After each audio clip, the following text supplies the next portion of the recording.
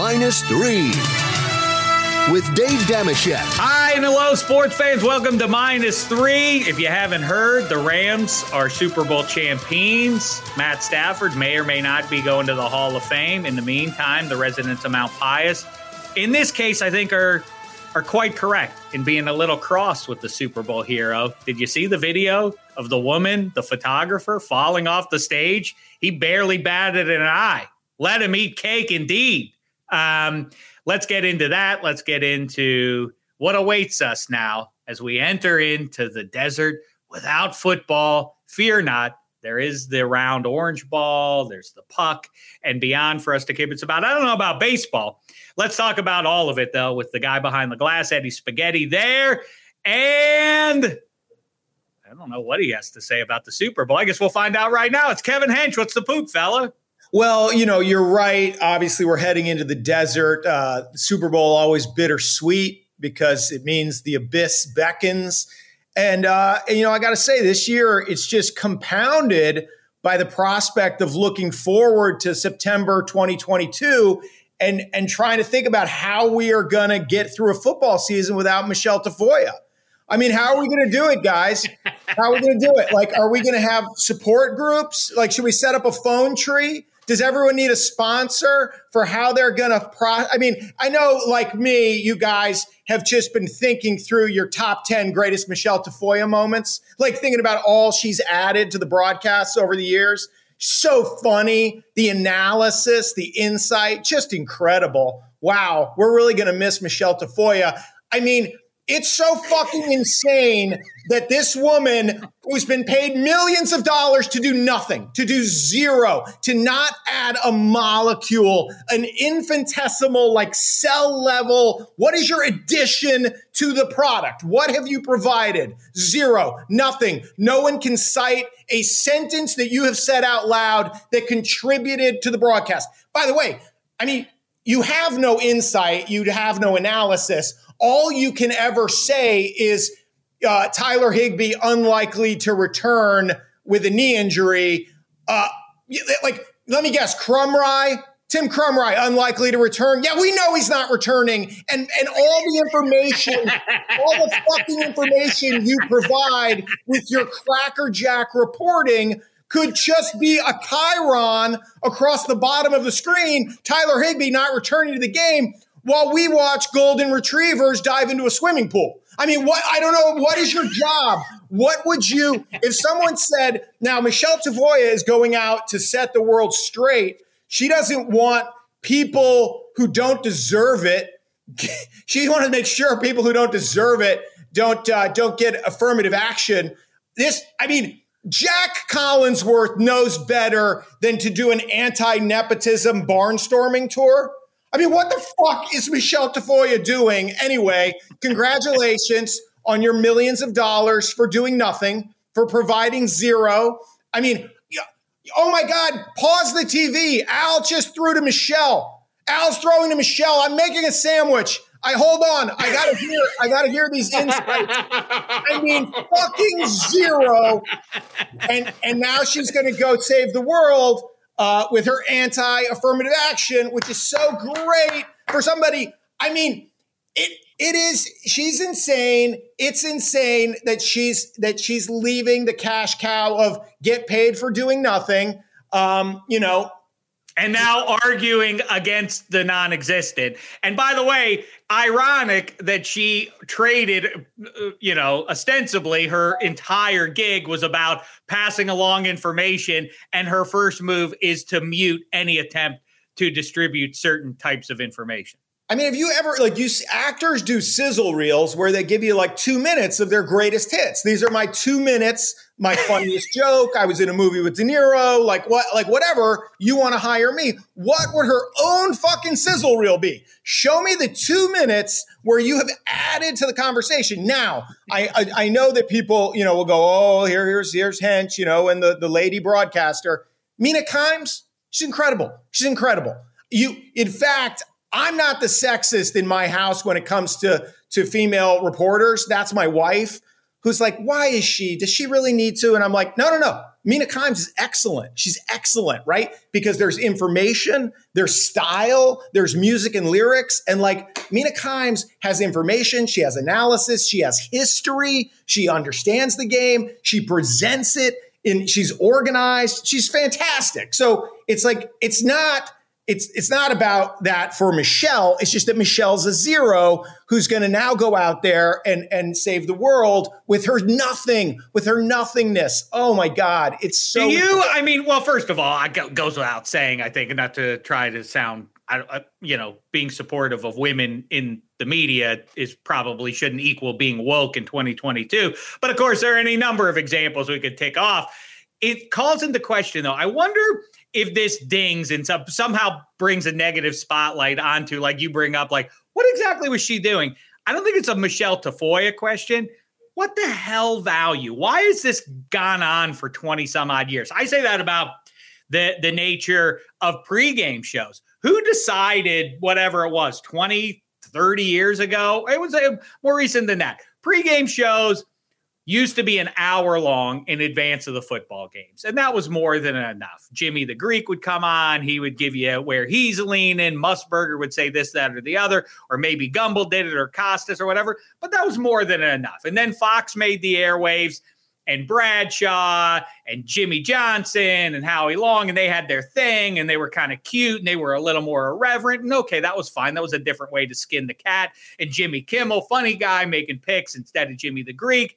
Okay, when did we decide as a society that we would indulge just because ESPN or NFL or anybody else decided we need 3 hours, nay, 8.5 hours of run up to the Super Bowl? Who signed off on this? And then beyond that, what goes into those programs? It's bizarre. Okay, that's one thing that we have to solve, and maybe we can solve that amongst ourselves at Extra Points. But the other one is, like you say, it's not a Tafoya thing or the lack of information. It is, by its nature, going to come up zeros every time. What do you think Bill Belichick or Sean McVay or anyone else is going to say as they run off the field for halftime? Like, hey, coach, having trouble establishing the run. How are you going to fix that? Well, I think we're going to start to pull the right guard a little bit more, and we're going to run some counters. So be on the lookout for that on earth. What the hell are they going to say? I mean, it is such an inessential thing that I wonder if now this all, as people start to consider Tafoya, if this then puts a stink on sideline reports, and they're like, yeah, you know what? Now that we think about it, we can save a lot of money with that complete deficit. Zero. What the hell? And then Al Michaels swoon and Colin, oh, she's been so great. She's so good. Best in the biz at what? Like, just spoke to Coach Vrabel. He says Derrick Henry's a go. Literally anybody could do it. Anybody could do it. There's nothing. It's a zero. It's zero. So Michelle, you just averaged 0 points, 0 rebounds, and 0 assists for 10 years. Good luck in your future endeavors. I mean, but you can be like funny. There are ways to have style and whatever. Michelle Tafoya, a zero who's now going to go fight critical race theory in America. God bless, sister. Well, let me just say this, because I'm a vain person. I am with what you're hinting at there. Doesn't have to be Dave Dameshek, but ideally for Dave Dameshek, it would be Dave Dameshek who gets to do that. Yes, there is room theoretically to do that job better if you're cute about it. If you have a little wiseacre to you, you have a little sass involved with the head coach. But the fear, the inherent fear of upsetting the coach or otherwise while you're walking the sidelines mutes any attempt to have a personality. And I mean, Jimmy's a perfect example. Jimmy's like, hey guys, why isn't anybody being funny? Like, why doesn't somebody say something funny? And then, even Jimmy would get pushed back like, whoa, that's too funny. But, exactly. I'd be the best. But what I was going to say is this has been my cry for ever since The Bachelor hit the air. You know how The Bachelor would be better? If Dave Dameshek were the host, instead of the Pollyannas that they throw in there, Chris Harrison before he got in trouble, and now that everything's got to be about like, do you think this guy is here for the right reasons? I'd be like, that guy? Are you kidding Well, me? What a this? schnook. Did you hear the joke he made? C- at best on that one. You got to be a mixer. That's what we want. We want a mixer in that. If we're going to continue with sideline reporters, you're right. This is a good way to fix football before it kicks off again in 2022. Well, how about this? So like when the Red Sox are doing their Jimmy Fund to raise money for cancer research, they'll bring a kid who's in remission into the booth, and the kid will say, now batting for the Boston Red Sox, Wade Boggs, or whatever. And it's like, it's adorable and it's exciting for the kid. How about a lucky fan just gets selected to say, I just spoke to Coach Tomlin.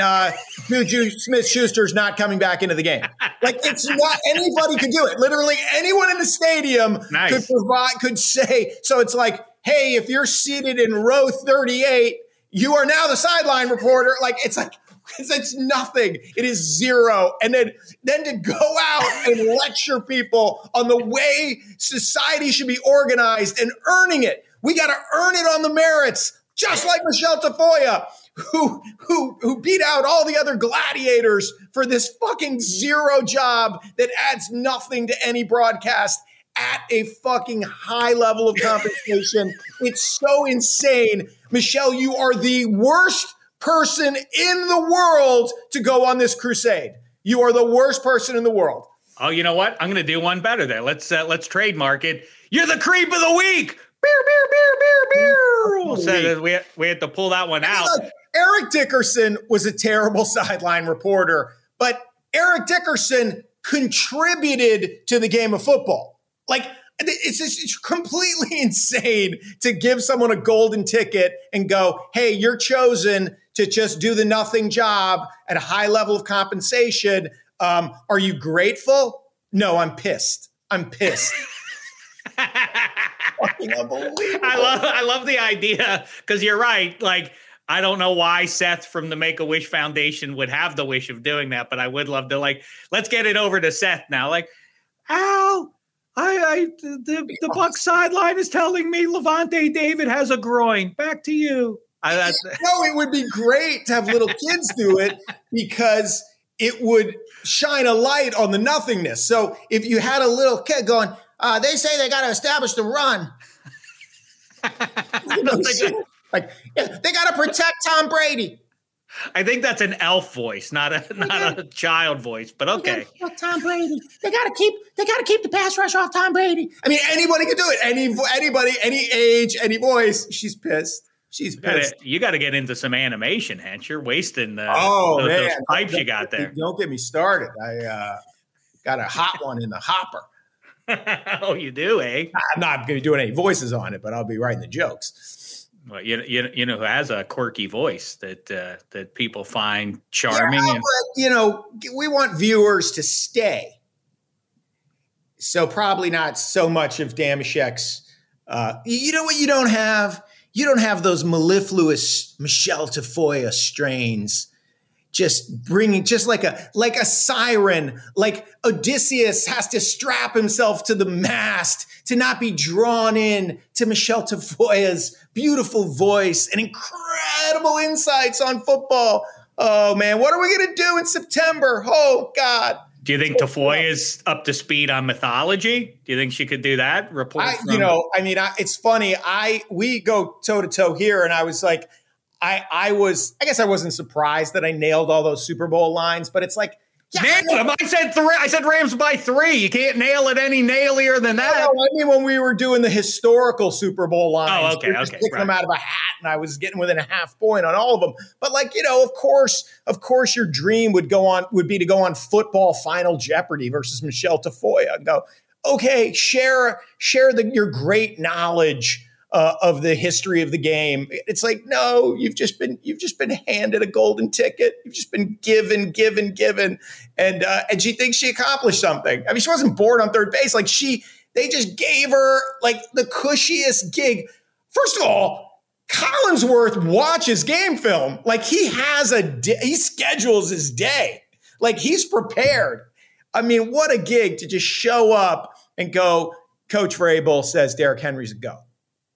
Thanks, Al. There is the amount of, you're exactly right. I'm fascinated by what goes on. So she sits in on the interviews in the hotel suite with Al and Chris, I guess standardly, it really is the amount of loot. And I would love to know, actually, I assume you're speculating about millions of dollars, but I got to think that you're in the ballpark on NBC Sunday Night Football, that I guess it's about a 7-figure deal for the amount of effort required there. It really is remarkable.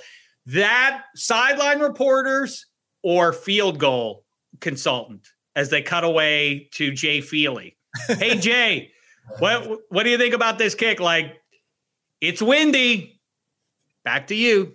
Like, hey, that ball hooked right. No. He should kick it a little more to the left next time. Back to you. The crazy thing is, this will be a good segue to talk about actual football, but that the referee consultant didn't think he was going to be getting as much airtime as he gets. Like, he's like, this will be a cush gig. I'll weigh in on one call. It's like, oh, no.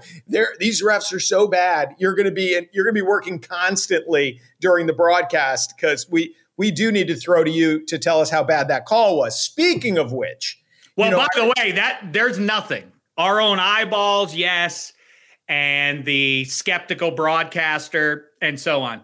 All these things have informed us, have made us all question the quality of refereeing, but maybe no one more so than their peers in the booth who get paid to do it, right? I don't think that they really saw that coming. I don't think Fox or CBS, and I'm sure the NFL's can you get Pereira?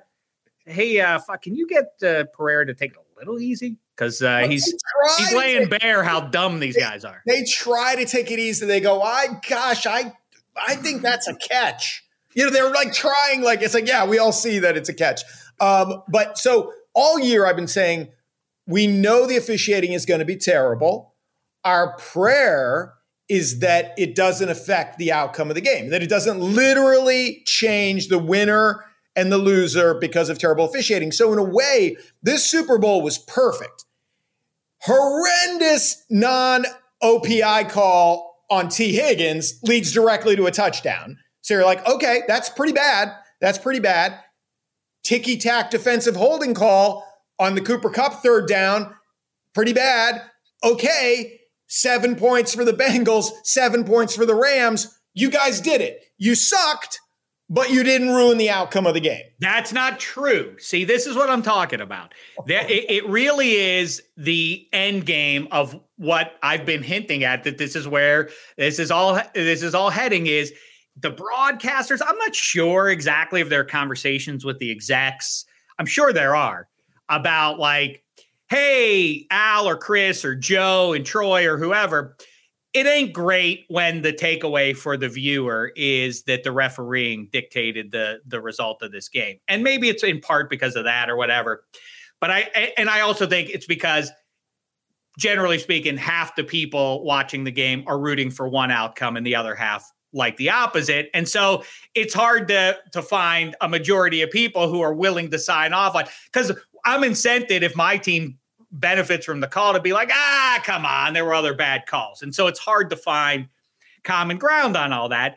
And there is a carrying of water of like, well, what was the official supposed to do? Like, that was so fast in real time that Jalen Ramsey's head got turned around. Like, you can forgive that. And you know what? It was a wash anyway, because that went the Rams way, but then the other one, that went the Bengals way. The other one went the Rams. So unacceptable. They're not supposed to make mistakes. There's human error involved. The intriguing part of sports is that these people are way better athletes than we are, and we live vicariously through them. And then we poke holes at everything they do. That's the push and pull of watching high-end sports. The officials are supposed to be, whether it's fair or not, in 1975, are supposed to never miss a call. Now, with the benefit of technology, they absolutely positively have no excuse for the call not to be correct. And I don't mean the human being in the stripes. By hook or by crook, there's no excuse in 2022 for it to be like, well, human error, what are you going to do? But it's imminently correctable. I can't make Joe Burrow throw a better pass on 3rd and 12. Like that's the human error involved in sport. The refereeing, though, should be consistent and 100% accurate. Well, after the Rams-Saints non-pass interference call, it was so bad, literally the wrong team went to the Super Bowl. So they said, gosh, I guess we should rectify this and make this a reviewable play. And then they just decided, yeah, that didn't work. When obviously the T. Higgins thing, you can maybe forgive the guy who's, running with them, but there's a back judge in the middle of the field who has to see Jalen Ramsey's head snap. He's not screened by the play. So yes, in real time, someone should get that call right. But obviously the solution is to also give them the opportunity to call down and go, hey, we gotta correct this fuck up. Now on the 3rd down hold, they see a linebacker with his hands on Kupp, and the assumption is that he's restricting Kupp, and then when you watch it in slow-mo, you're like, no, it's really just touching, not holding. But, I'm happy that they fucked up in the same direction. The Chiefs-Bucs Super Bowl got out of hand real fast, and all the bad calls went against the Chiefs last year. So this one, I do feel like it evened out. But more importantly, as you guys know, every year I look at the lines for picking a Super Bowl champ, and I make my wager based on the attractiveness of the number. And I thought Rams plus 950 just looked great. I was like, that looks like they're going for it. They're all in. They're mortgaging the future. They just got such a significant upgrade at the most important position on the field. Like plus 950, this looks great. Obviously not feeling as good when Robert Woods got hurt, but that bet is in. Then the Bengals upset the Chiefs, coming back from 21-3. Now the Rams, I didn't know what I was going to do when the Chiefs played the Rams, because the Rams were going to be underdogs. They were going to be getting 3. But with the Bengals +4, +4.5, as I said on this podcast, which I thought was too high, take the Bengals, take the points, which I did with roughly half of what I stood to win from my Rams preseason Super Bowl pick. So I'm watching the end of this game like a psychotic fan. I actually care about these two teams. And when that immaculate middle came in, it felt literally almost as good as any of the Patriots' 6 Super Bowl titles. I mean, because first of all, what do we want to feel? We want to feel smart. You want to feel smart. And you're like, damn, that Rams bet was smart. Damn, that Bengals +4 hedge was smart. I feel so smart about football. Not Michelle Tafoya smart, but pretty fucking smart about football. And the great part is I come home from the game, watching with my pals, and I walk in and no, of course, my family doesn't want to hear about the game until I explain to them, oh, Daddy brought home some money. And then Sophie's like, let's hear all about how this transpired. She's so fired up that actual cash landed in the Hench Incorporated. So that result was the most thrilling. I remember the Isaac Bruce touchdown reception, the long one from Kurt Warner after the 99 season.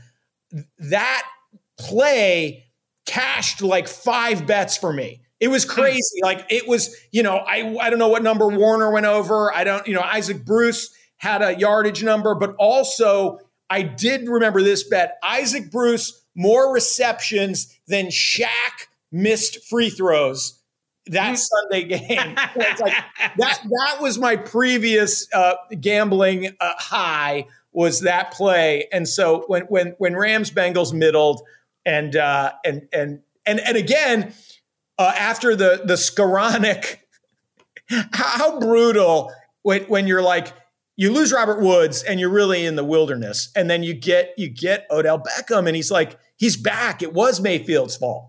And then he's on his way he's going to win the MVP. And then not enough made of how terrible that throw was by Stafford, by the way, that made Odell slam on the brakes. He's wide open. It's a 5-yard throw. Feel free to put it out in front of him where he wants it. Anyway, then you go to Skoranek, who's like, he'd already had the debacle in the NFC Championship game. Then he's literally popping up a ball for the pick. Now the Bengals are ahead. They're going to drive in. And I'm like, oh, thank God I hedged, because this Rams thing's not going to come in. But Aaron Donald rose up, and I won all my money. And should have been the MVP, right? Or no? Well, I do think it's funny because I think they're way too prejudiced toward quarterbacks. So I'm always happy when it's a non-quarterback.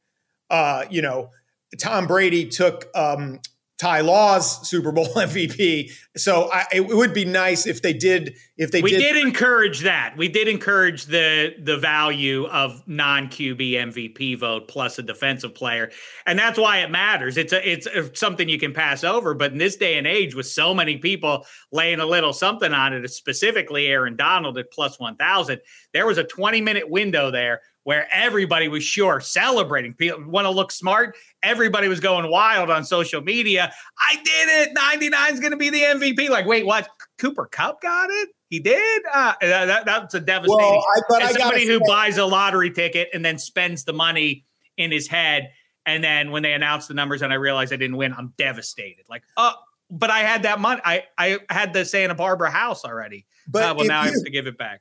But if you think about it, Aaron Donald is surrounded by really good players that are all helping him excel. I mean, he's whipping his guy, obviously. But by the end of that game, Cooper Kupp is the only guy. I mean, it is when it's 4th and 2 feet and you have to run a jet sweep because none of your running backs can reach the line of scrimmage. So, I mean, I feel like the 4th down conversion coupled with all the clutch catches, it's hard to have a problem with Cooper Kupp winning MVP. Now, I could have, but there weren't any I will say there weren't any dynamic catches. There weren't any, Julian Edelman juggling it 3 times before catching it a centimeter off the turf, or Lynn Swann soaring over somebody. It was pretty, by his measure in the season, it was a pedestrian effort by him. So I think Donald could have gotten it. Should have. But I would have been very happy with the Harvey Martin, Randy White. Why not? I mean, I guess they can't really arrange to do that. Because they're not nimble enough to figure that out amongst themselves to do it. I mean, it's much more cockamamie that they collect the votes before the 2-minute warning. That seems like a more significant issue for them. I thought Zach Taylor was noble in the last few days in acknowledging that was on me that Joe Mixon wasn't on the field on 3rd and 4th down with the Super Bowl hanging in the balance. But when you put the spotlight on yourself, I can't help but ask further questions. Should they in hindsight, should they have called timeout? That's a pretty big, I often will go back as a loser, especially now that we enter this desert. I will pull up full games on YouTube or wherever and watch them all. And one of the things that's striking to me in a second now, viewing. Will you fast forward through the sideline commentary? Or will you? That's all I have left. Not anymore. I won't.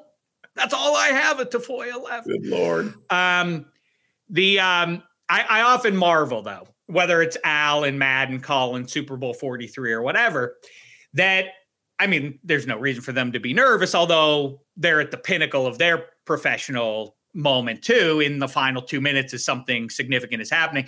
But I marvel at, like, they're with it. They fully grasp the moment, but they're not anxious at all. You can feel the urgency in Al's voice. I think that moment crept up so fast that Kupp gets that touchdown, and it was wonky in the goal line situation there for the Rams. Then they get it.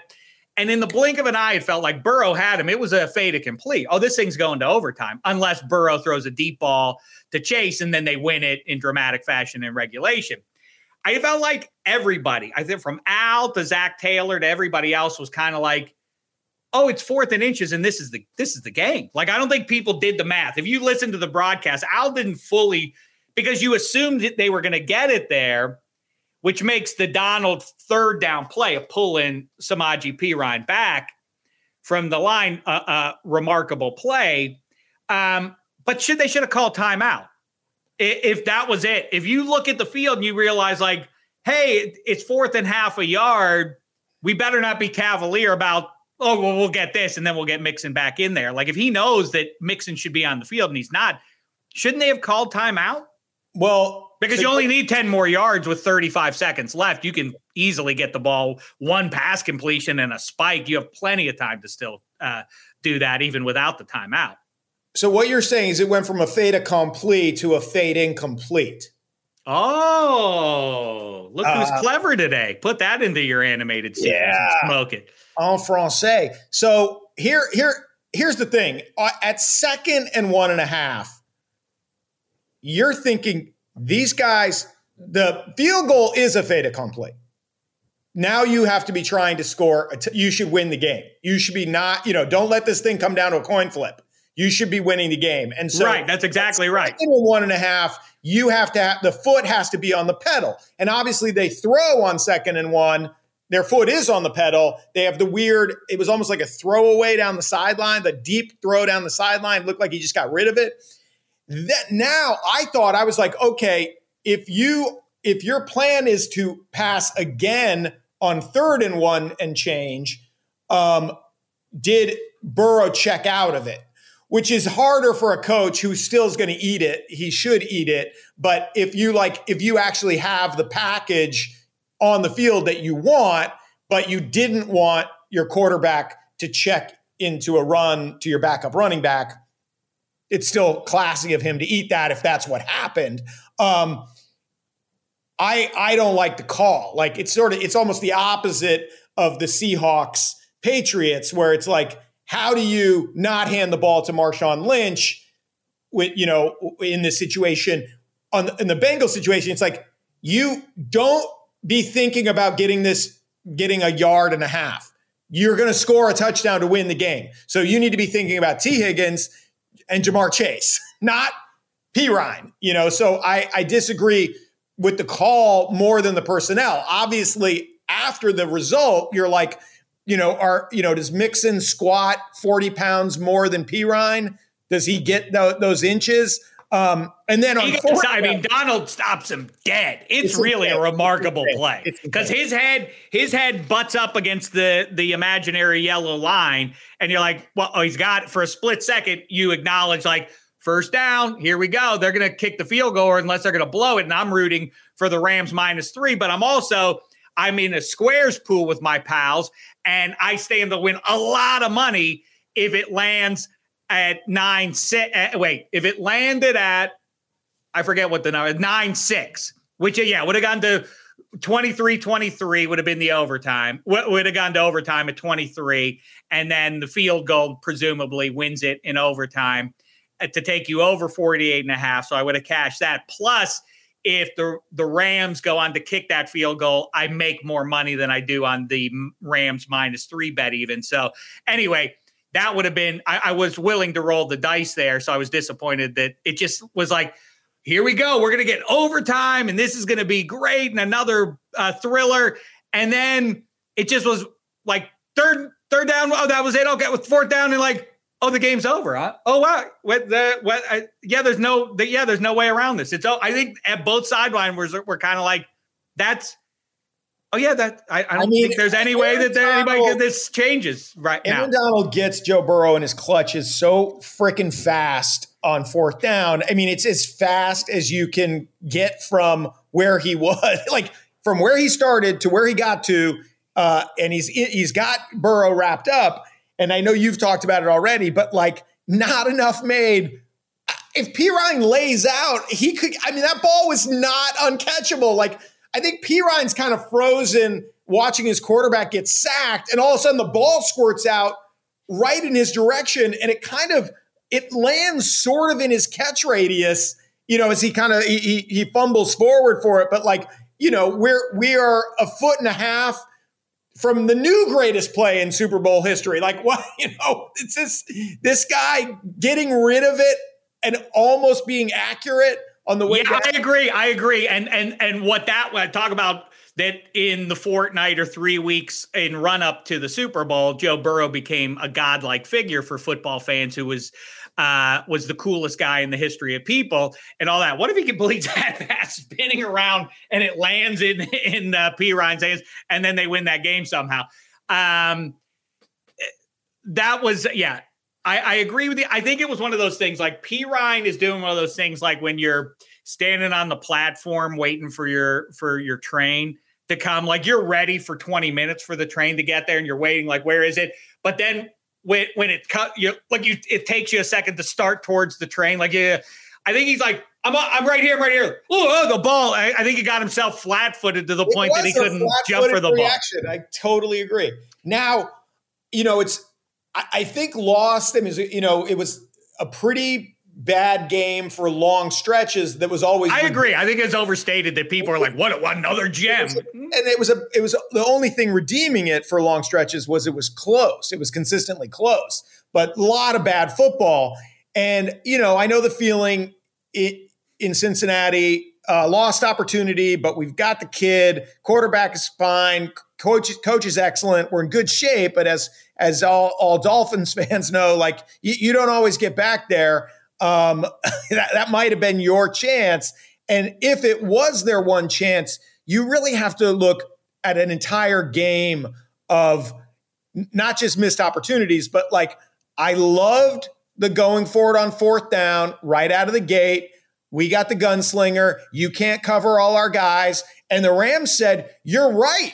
We're not going to cover T. Higgins. He's wide open. And Burrow tries to jam it into Chase with Jalen Ramsey on him. The whole idea, part of the reason I said take the Bengals +4 is like Ramsey's going to take someone away and the other guy is going to hurt you. It was weird. They picked on Ramsey all day. The big touchdowns against Ramsey. Really weird. In the end zone, they're trying to jam it against Ramsey. But anyway, on that play, Ramsey falls down as Higgins comes, or as Chase comes free on the 4th and inches play. Right. That would have been game-winning touchdown. So on the first possession, they go for it on 4th. Higgins is wide open, and they talk about scouting combines, and this is the thing this guy does well. He basically is doing his progression simultaneously. And that's what Brady's always done, right? First of all, Brady comes to the line of scrimmage. Where's Jalen Ramsey? Okay, on movement, I know which of these two guys I'm going to throw to. There's no way Tom Brady tries to jam it into Jamar Chase. He just floats it to the sticks, and T. Higgins has an easy first down. So that was like, we didn't see a lot of mistakes from Joe Burrow in this postseason. That one was on Joe Burrow. Okay, that's an empty possession. The Rams score a touchdown. Then Tyler Boyd, first drop of the season. Wow.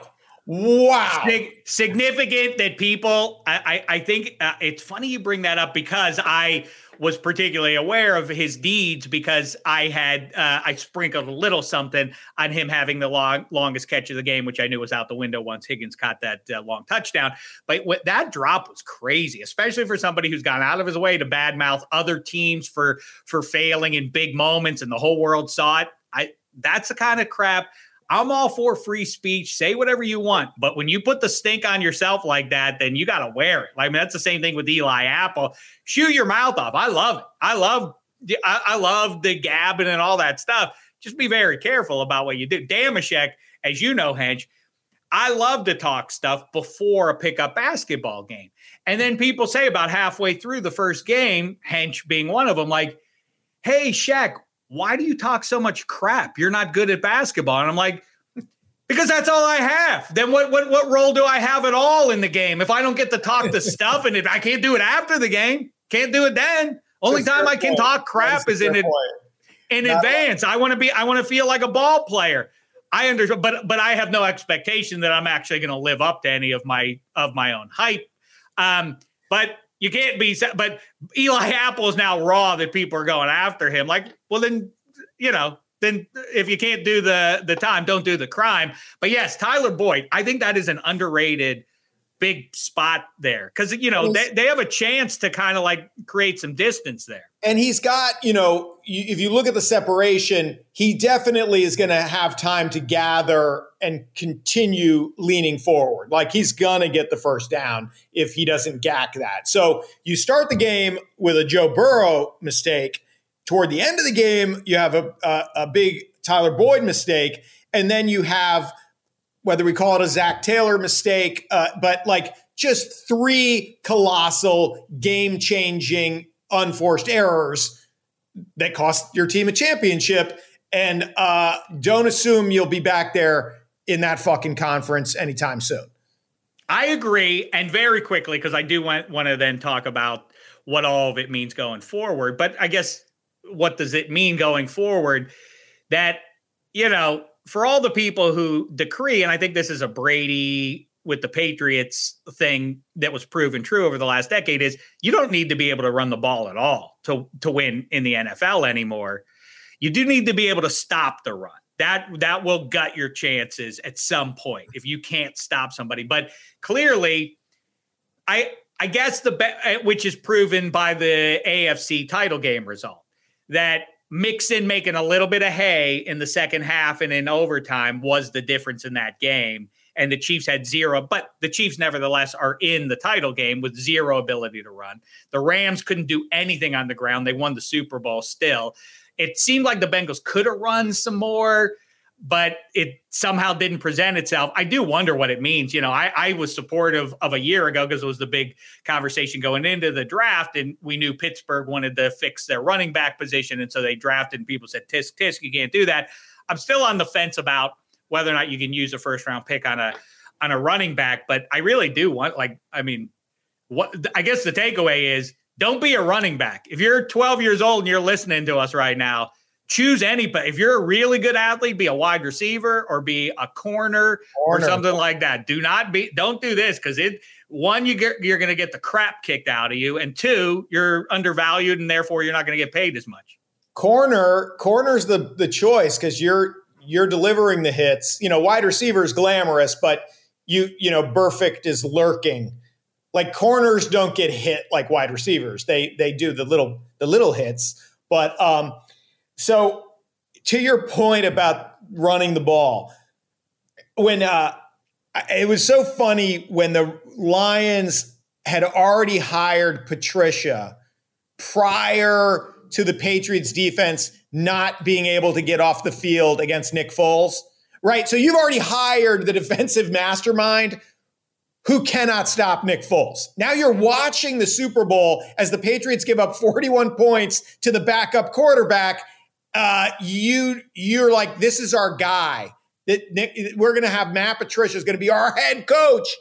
The Patriots defense can't get off the field. Maybe he's not a genius. So it's not quite as egregious as that. But, the Vikings announce O'Connell right at, the day after the game or something. And if you're watching the game, you're like, does he think 2nd and 12 is a great option? What is happening here? Why do they keep giving it to Cam Akers to lose 2 yards on first down every time? Hey guys, every guy on your O-line is getting whipped on every running play. You have to abandon this completely. And they literally didn't abandon it until the end of the game. They stuck with it. And it was funny watching okay, well, Cam Akers can't get to the line of scrimmage. Maybe Henderson can get to the line of scrimmage. All right, maybe Sony Michel can get to the line of scrimmage. It's not the running backs. Your blockers aren't blocking anybody. Please go play action. So it was crazy because Zach Taylor sort of out McVay'd McVay at the end, but McVay and O'Connell called a bad game. They called a really bad game. That those running plays that put you behind the sticks, over and over again, where every casual fan is like, "What are they doing?" Yeah, I agree. And by the way, that's why I say if you have you're a hyper competitive guy who gets downright mean spirited, even when playing a pickup game with your pals, you get mean and condescending and say things that Free market. It's a free market. That's true. And I support your right to do it. If you want to shut me up, maybe you should get a stop. I'm not saying.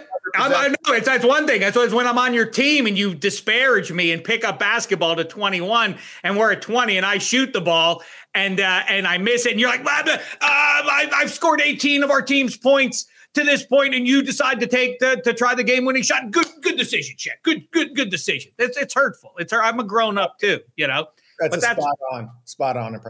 I couldn't tell you were a grown up by the floaters and scrapers and air balls that you were throwing up from 3-point land. Oh, it must have been embarrassing. Must have been especially embarrassing when that child blocked your shit over and over again. Much meaner if I'd known you were a grown up way back in those days. Hench thinks he's clever with his double clutching as he gets into the lane, but what he didn't account for is that Damashek is a half a step slow, and so that double clutch it allows for my first attempt to swat your shot to prove successful and tip the ball and come up short of the rim. Now, what my point was, I don't know. Let's talk about this. I know you'd miss football. You can tell we miss it too. You can still make Thursday meaningful. In fact, you can make it lucrative with a big payday. NBA on TNT on FanDuel Sportsbook. It doesn't matter if you win or lose. FanDuel's giving all customers $10 back every Thursday night in site credit. Just bet a $10 or more same game parlay on any NBA game that is on TNT. Same game parlays, if you somehow aren't aware at this point, same game parlays let you combine the money line, point spread, player props, and more all into one wager. I love the fast payouts. I love the site in general of FanDuel, but I'm not going to jive you. The same game parlay is my favorite of all things. Eddie Spaghetti, let's take a look at one. Do you have anything in mind that you'd like to seize on this Thursday night that we can take a look at? We got a nice slate of games out there. The new look Brooklyn Nets. You got the Mavs, Luka heating it up. You got the new look Sixers playing the Bucks on Thursday night. How say you? The best game of the day is probably the Sixers Bucks. Joel Embiid is an MVP candidate, so I like his over points. Obviously, without Harden, you're gonna have to target him a lot. Giannis, again, over 30.5 points. I like that too. He had one of the more efficient, high scoring games I think in NBA history. A guy getting on like 20 shots at 50 points. He's an incredible player. I still like them as a team. The Bucks winning this game over the Sixers without Harden. They're giving 6.5 points. So I like the Bucks at home to win this one. So you could same game parlay that up. There you have it. Easy peasy, nice and easy, like Eddie Spaghetti just showed you. Make sure you use the promo code -3, the word minus, the number 3. FanDuel.com/-3 is how you do it. Join us, fade us, however you like, and maybe we'll see you in the winner's circle. Let me squeeze in a quick break here.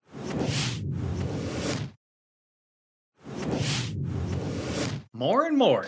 It's weird. I don't know if you experience this. More and more, just randomly as I go through life, more and more people stopping me here and there, dropping me a note, social media, maybe a quick text message, random people on the streets like, hey, that guy Hench on your show, man, that is some great podcast you guys got going there. Oh, it's true. People say that. Weird is, this is what's weird. Spaghetti can agree that this is weird. You are about to just conjure a topic out of whole cloth that I don't know about. Yes. How can I be more prepared than you are? You're picking the topics. What do you mean more prepared? What, because you say more words? Because you say more words? That doesn't... What I'm trying to say. Well, I don't remember what I lost my train of thought because I wanted to move on. I'm trying to move on to pick up what you said 10 minutes ago about Burrow. Does Burrow, that's the big question. Everybody said the vapid cynicism makes me crazy. And by the way, I love talking about who the best of the best are. Obviously, I've made a career off of ranking the difference between this top 10 Super Bowl era quarterback versus that top 10 Super Bowl era quarterback. I love those debates, but I also think it's a little weird and creepy that randos everywhere have opinions on the worthiness of Matt Stafford going to the Hall of Fame. And he's not good enough. Everybody weighing in on this. First of all, hey, Seth in Topeka, your opinion on what is worthy of the Hall of Fame is fine, but the idea that the people who cast the votes ultimately aren't human beings and therefore aren't going to react to their memories and lean to some degree on their memories of like, he did do that in the big game. That does matter. And this attempt to turn it all into an analytics-driven math equation that then marginalizes the meaning of the postseason, aka the entire point of every season, is super weird to me. And what's weirder is that random schnooks have signed off on this as the measure. Well, but his average yards per attempt and blah, blah, blah, all valid arguments to bring up. It also matters that Matthew Stafford, with the weight of the world on his shoulders, they traded to get him. That story does. People who mute the narrative, the human elements of these things are weird. What are we doing in trying to get away from that and trying to diminish the value of the guys who make the biggest plays in the biggest spots? I don't get that. But the other side of that coin is Joe Burrow, all the promises, and even Al Michaels couldn't resist at the end of the game. One of the very last things he says on the broadcast is, there's Joe Burrow. He'll be back in the big game. Will he though, Al? Yeah. What are the chances, Hedge? Do you think? Because look at recent history. There was a run there thanks to Brady largely, but Roethlisberger played in 3, Peyton played in 3, Brees played in 1. Rodgers has only played, Brees and Rodgers have only played in 1 apiece, and one's done. It's hard to get to the Super Bowl. Do you think Joe Burrow plays in another Super Bowl? Look into your crystal ball. Great question. I think if you said if the line was go to FanDuel, will Joe Burrow play in another Super Bowl? I think it would probably be yes, he will play in a Super Bowl, would probably be like -150, right? Right in the glow of he was just. Oh, you think so? Wow. I think the bet that people think that enough people, if you're trying to get 50-50 on each side of the bet, enough people think he'll definitely make it back to a Super Bowl. But whatever the line was, well, not whatever it was, but I would bet plus 125 that he never plays in another Super Bowl. My bet would be that was his Super Bowl. Just looking at Josh Allen and Mahomes and Herbert and just how many great quarterbacks and complete teams there are. If we get to our picks, I'm going to tell people to bet the Bills to win the Super Bowl. And I've been right 2 out of 3 years. All right. That's exactly what I want to get to. And it is worth repeating, though, that is this. The inconsistency of people's arguments around these things about, that kind of like that glib, well, he'll be back. I think it is intended to make the guy who can't hear them because he's standing on the field still and he's shaking hands with the winning quarterback. Like, he'll be back. It's like, I guess that's to make the losing fans feel better and keep them engaged or to try and be sympathetic to them in their moment of sorrow. But there's very little indication that like, this guy is bound to win. Oh, that was who it was. Orlovsky said, Burrow, well, if the Bengals get it right, like, this guy should win multiple Super Bowls. Should win multiple Super Bowls? No one should win multiple Super Bowls. It was very hard to do. But all right, let's get to it, Hench. I said, a spoiler alert. I said I'm sticking with the Los Angeles Chargers because I like that team, obviously, and I think they do make the necessary changes, just like the Bills fixed their pass rush this offseason. I think the Chargers now fix their run defense. That's really the only fix they really need. Now, Mike Williams is a free agent. That's their big ticket guy that they could potentially lose. So I like the Chargers a lot.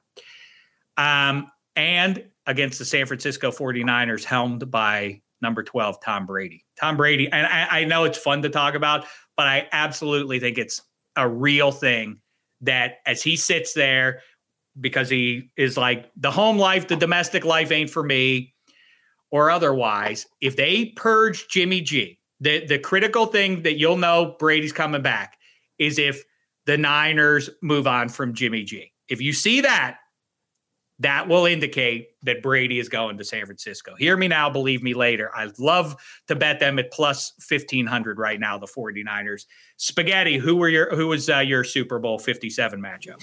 The picks I gave on the last -3 were from the NFC. I think the Cowboys still have the easiest path, especially with the potential quarterback movement if Rodgers does leave and maybe head to the AFC West. The NFC East is still the worst division. We'll see what happens with the draft and such, but I don't think that's going to change.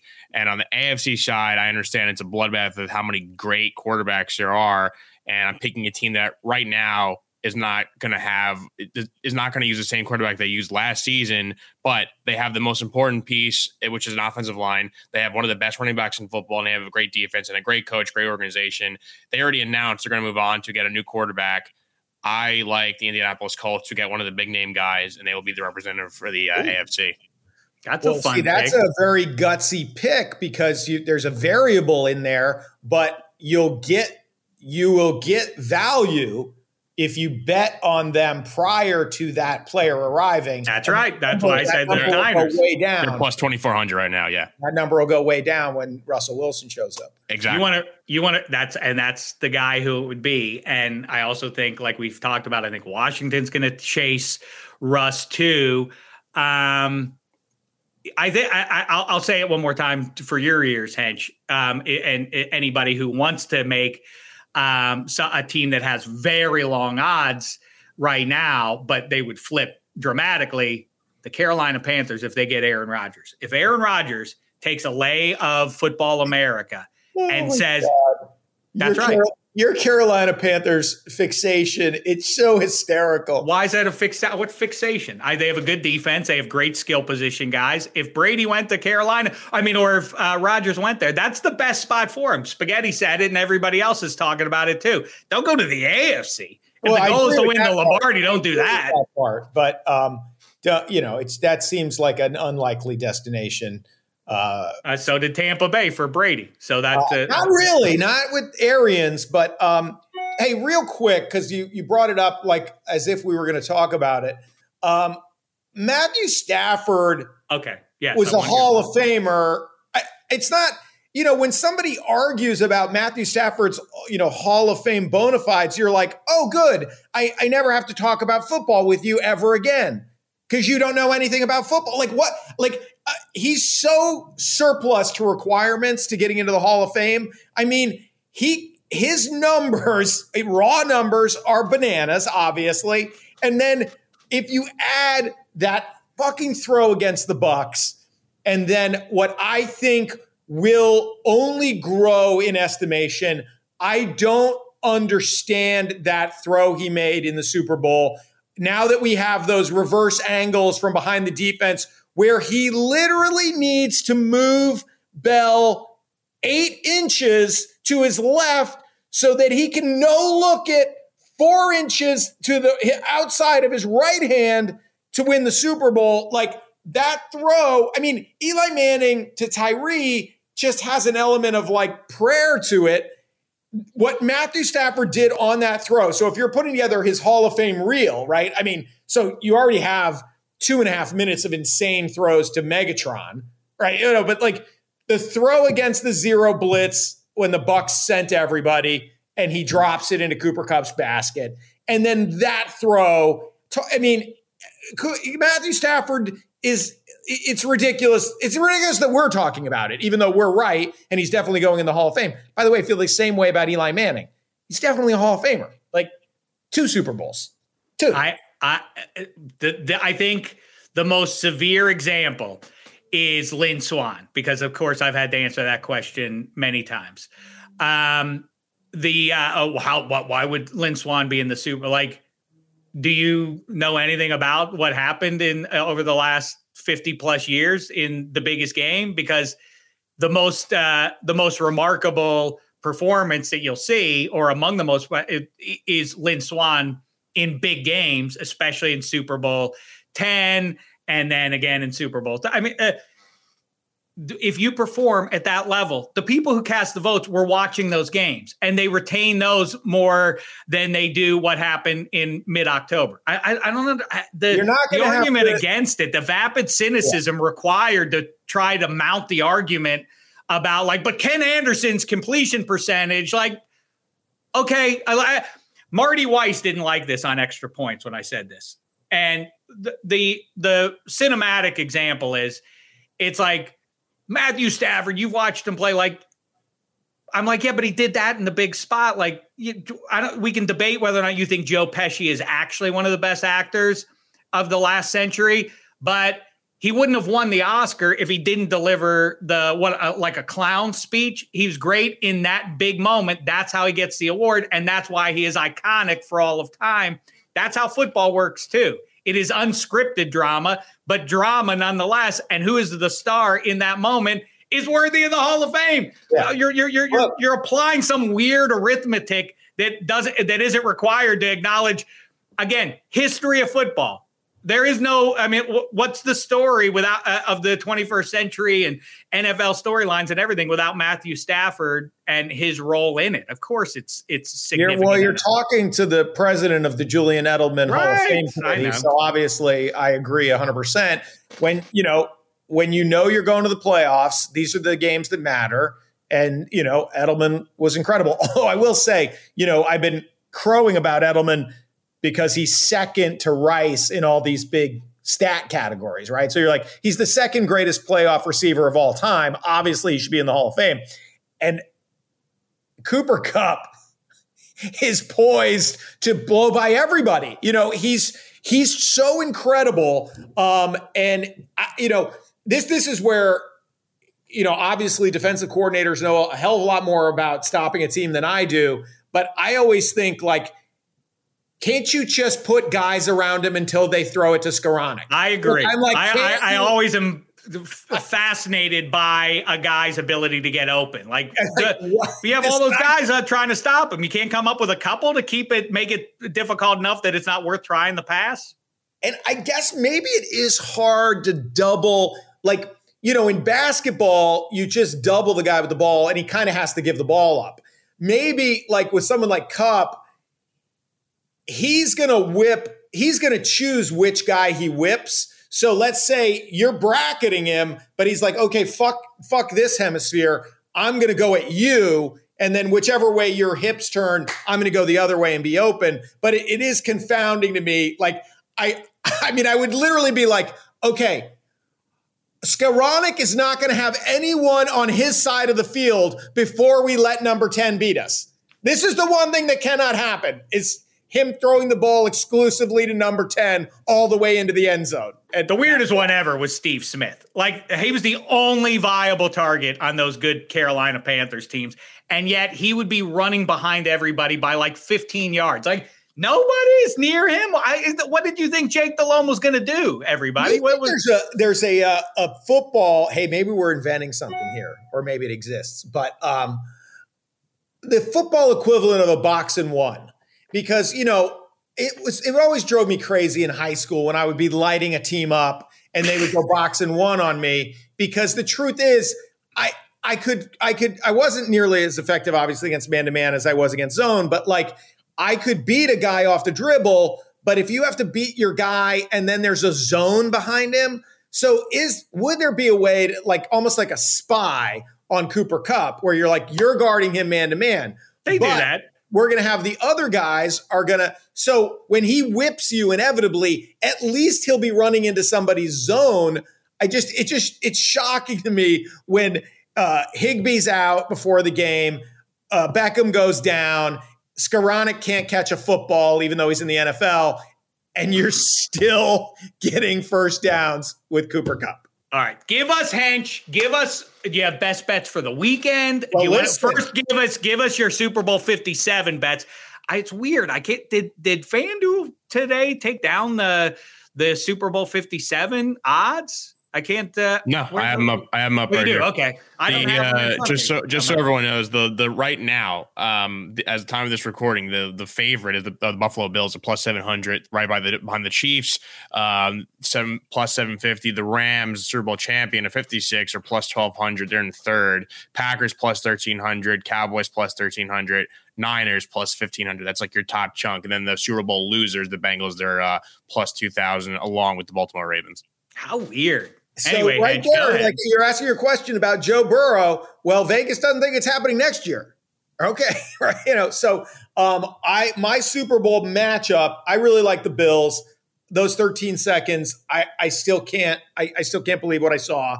And I love Spaghetti's reasoning with the Cowboys of how cushy it is to get a bye into the playoffs. How different you can approach games when you're in that crap division. So that, I don't know which Super Bowl is that. What is that, Check? You know the numbers, but Cowboys Bills rematch of those two Super Bowls. It's a good question. I don't remember. What was it? 30. So that would be Super Bowl 28. Well, Giants Bills is 25. So then. Right. And then 26 is Washington, and then 27. So 28. I'm right. 27, 28 rematch. 29 is the worst Super Bowl, or one of the worst Super Bowls, Niners and Chargers. And then 30. The Niners Chargers thing, getting back to your Cooper Kupp, to the Cooper Kupp thing of like, hey, how about this guy doesn't beat us? That Chargers Niners game, everything in the lead up to it was like, just keep him in front of you. You got to keep everything in front of you. Was it Stanley Richard? I forget who the safety was. It's like, okay, guys, what do we talk about all week? This guy can blow by us from Jump Street. He's in the end zone. For all the Matthew Stafford does or doesn't, it's unsatisfying also because there are guys in there who shouldn't be in there, as we've discussed. And then there are guys like Ricky Waters who are inexplicably just not in the Hall of Fame, or Torrey Holt. Like, hey, you got to fix that before we can start talking about these other ones. Here's another thing that's under my skin. Shut up about telling me what I should and shouldn't talk about. Like, hey, if you're out there talking about whether or not you could do something in a professional in one of these leagues and you're a schnook, like you shouldn't be allowed to talk about that. I'll bring up the subject if I want.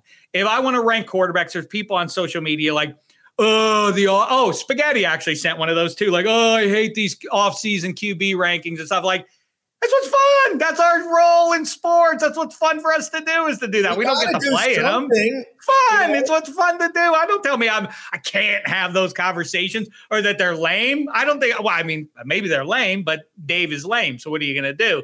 All right. You know what? I want to keep it. Well, let's talk about what everybody's talking about. Let's talk about the big story that's gripping the nation and will lead to my best bet. Go ahead. Luke Kennard plus 600 to win the 3-point shooting contest. That's fun. My bet. That is really good money for that sweet lefty stroke. Chris Mullin. I was watching the Clippers have a season-long bet against the Clippers, so I've been watching too many Clipper games. But this was crazy, and I don't know if they were right or not. But the announcers were talking about Luke Kennard's ambidexterity, and I mean, he's got this lefty stroke that is Chris Mullin. It is so pure. Plus 600, 3-point shooting contest.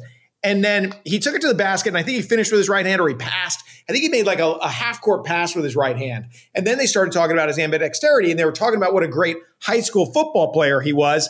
And they said he threw a football right-handed.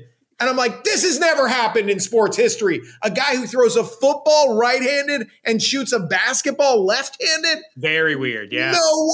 No way. Anyway, that's my Luke Kennard pick and story. And then my other best bet, you guys were tweeting about hockey and our team's unlikely chances of raising the silver. But FanDuel has the Avalanche at plus 450.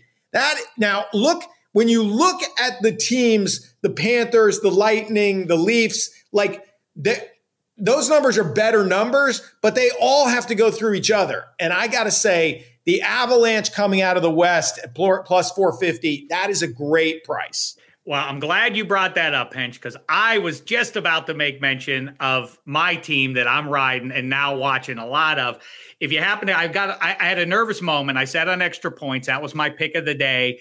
On Wednesday night was the Calgary Flames I thought in the third period, the Ducks get a shorty at the top of the third period. And I thought, oh no, everything was going great. They're up now. It's 4-2. Maybe they're running out of gas because it's back-to-back games for them. Then they hit the gas again and they pull away.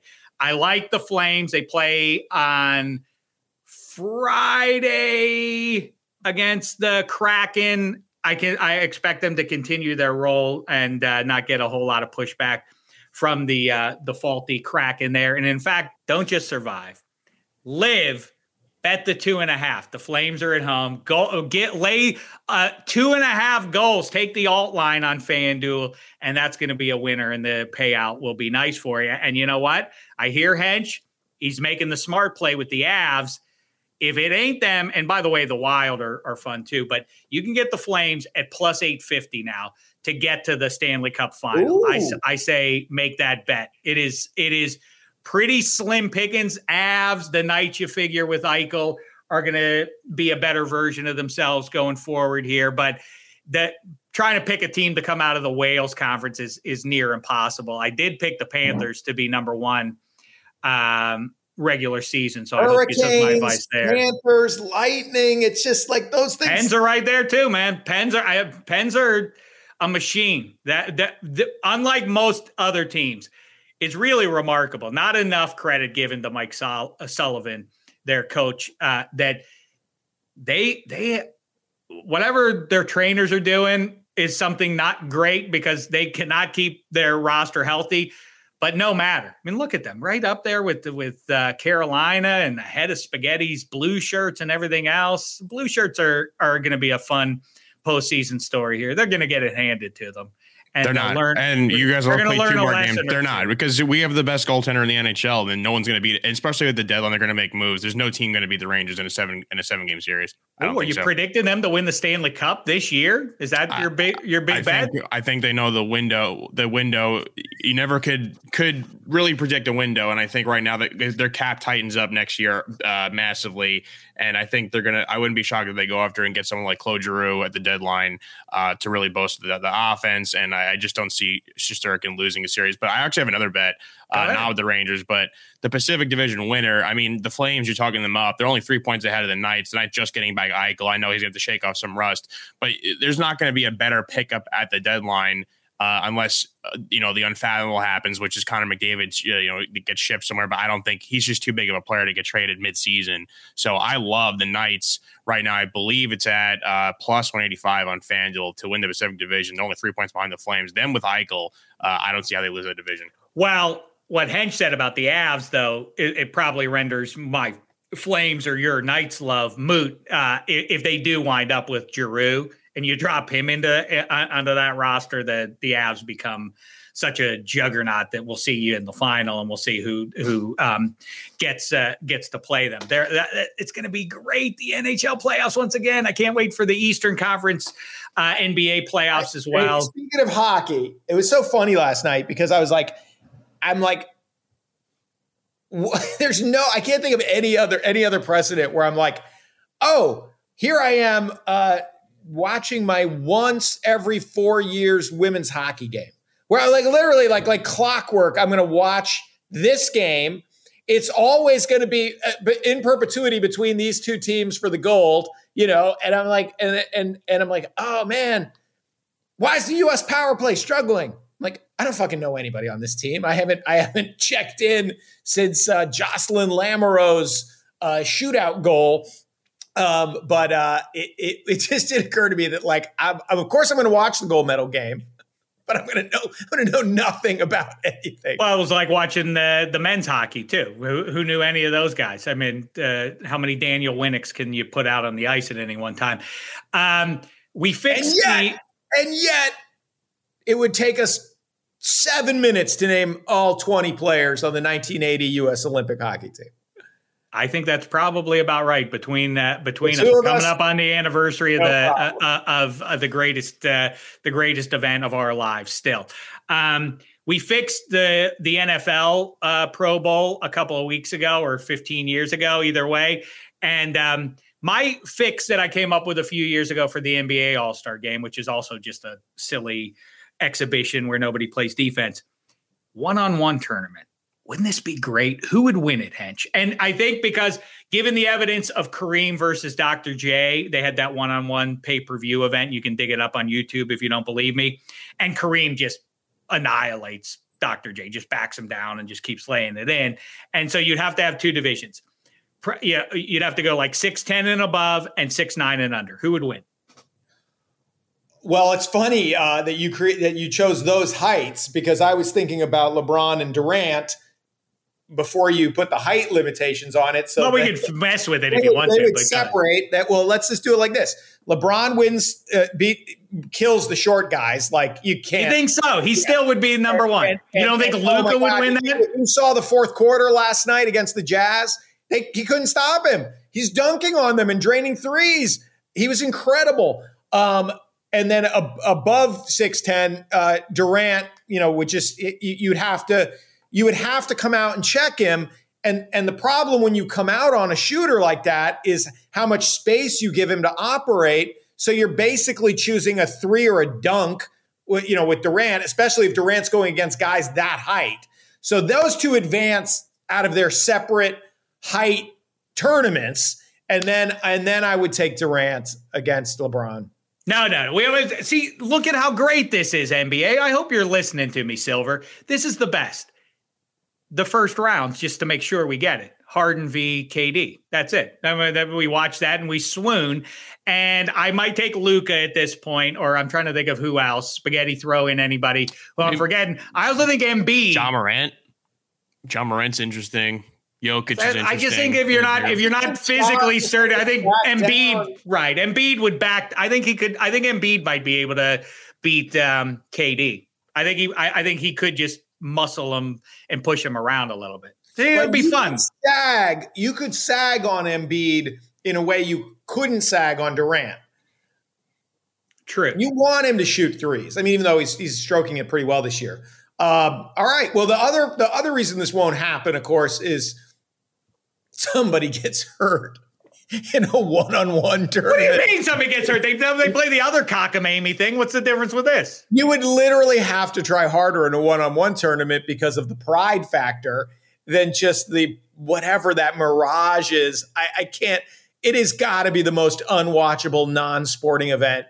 The dunk layup line. And then they go, hey, we're going to try now. And it's like, really? You're down 57. Who cares? All right, let's stop right there. End the sports week here and now. And then we'll have a fresh episode of Hot Sports Talk for you on Monday with Hench. And then we're going to have a best of later in the week for you as we put our feet up a little bit and celebrate. But we will have good hot sports talk, like I say, for you to start next week. And we appreciate you hanging with us this week and all through football season. Fear not, we got you covered all the way through NHL, NBA, March Madness, and beyond. And bet along with us, fade us, however you do. Just make sure you go FanDuel.com/-3 and follow along all the good stuff at the Extra Points Network, from Against All Odds to Lemon Pepper Parlay to Megan Fun of Sports to Waiver Wire and beyond. Good times coming for you all through the calendar year. 2022 is free agency and the draft get going. And like I say, all those other sports, can't wait for it, and appreciate you hanging with us for it all. And until next week, thanks so much, sports fans. It's been a thin slice of heaven.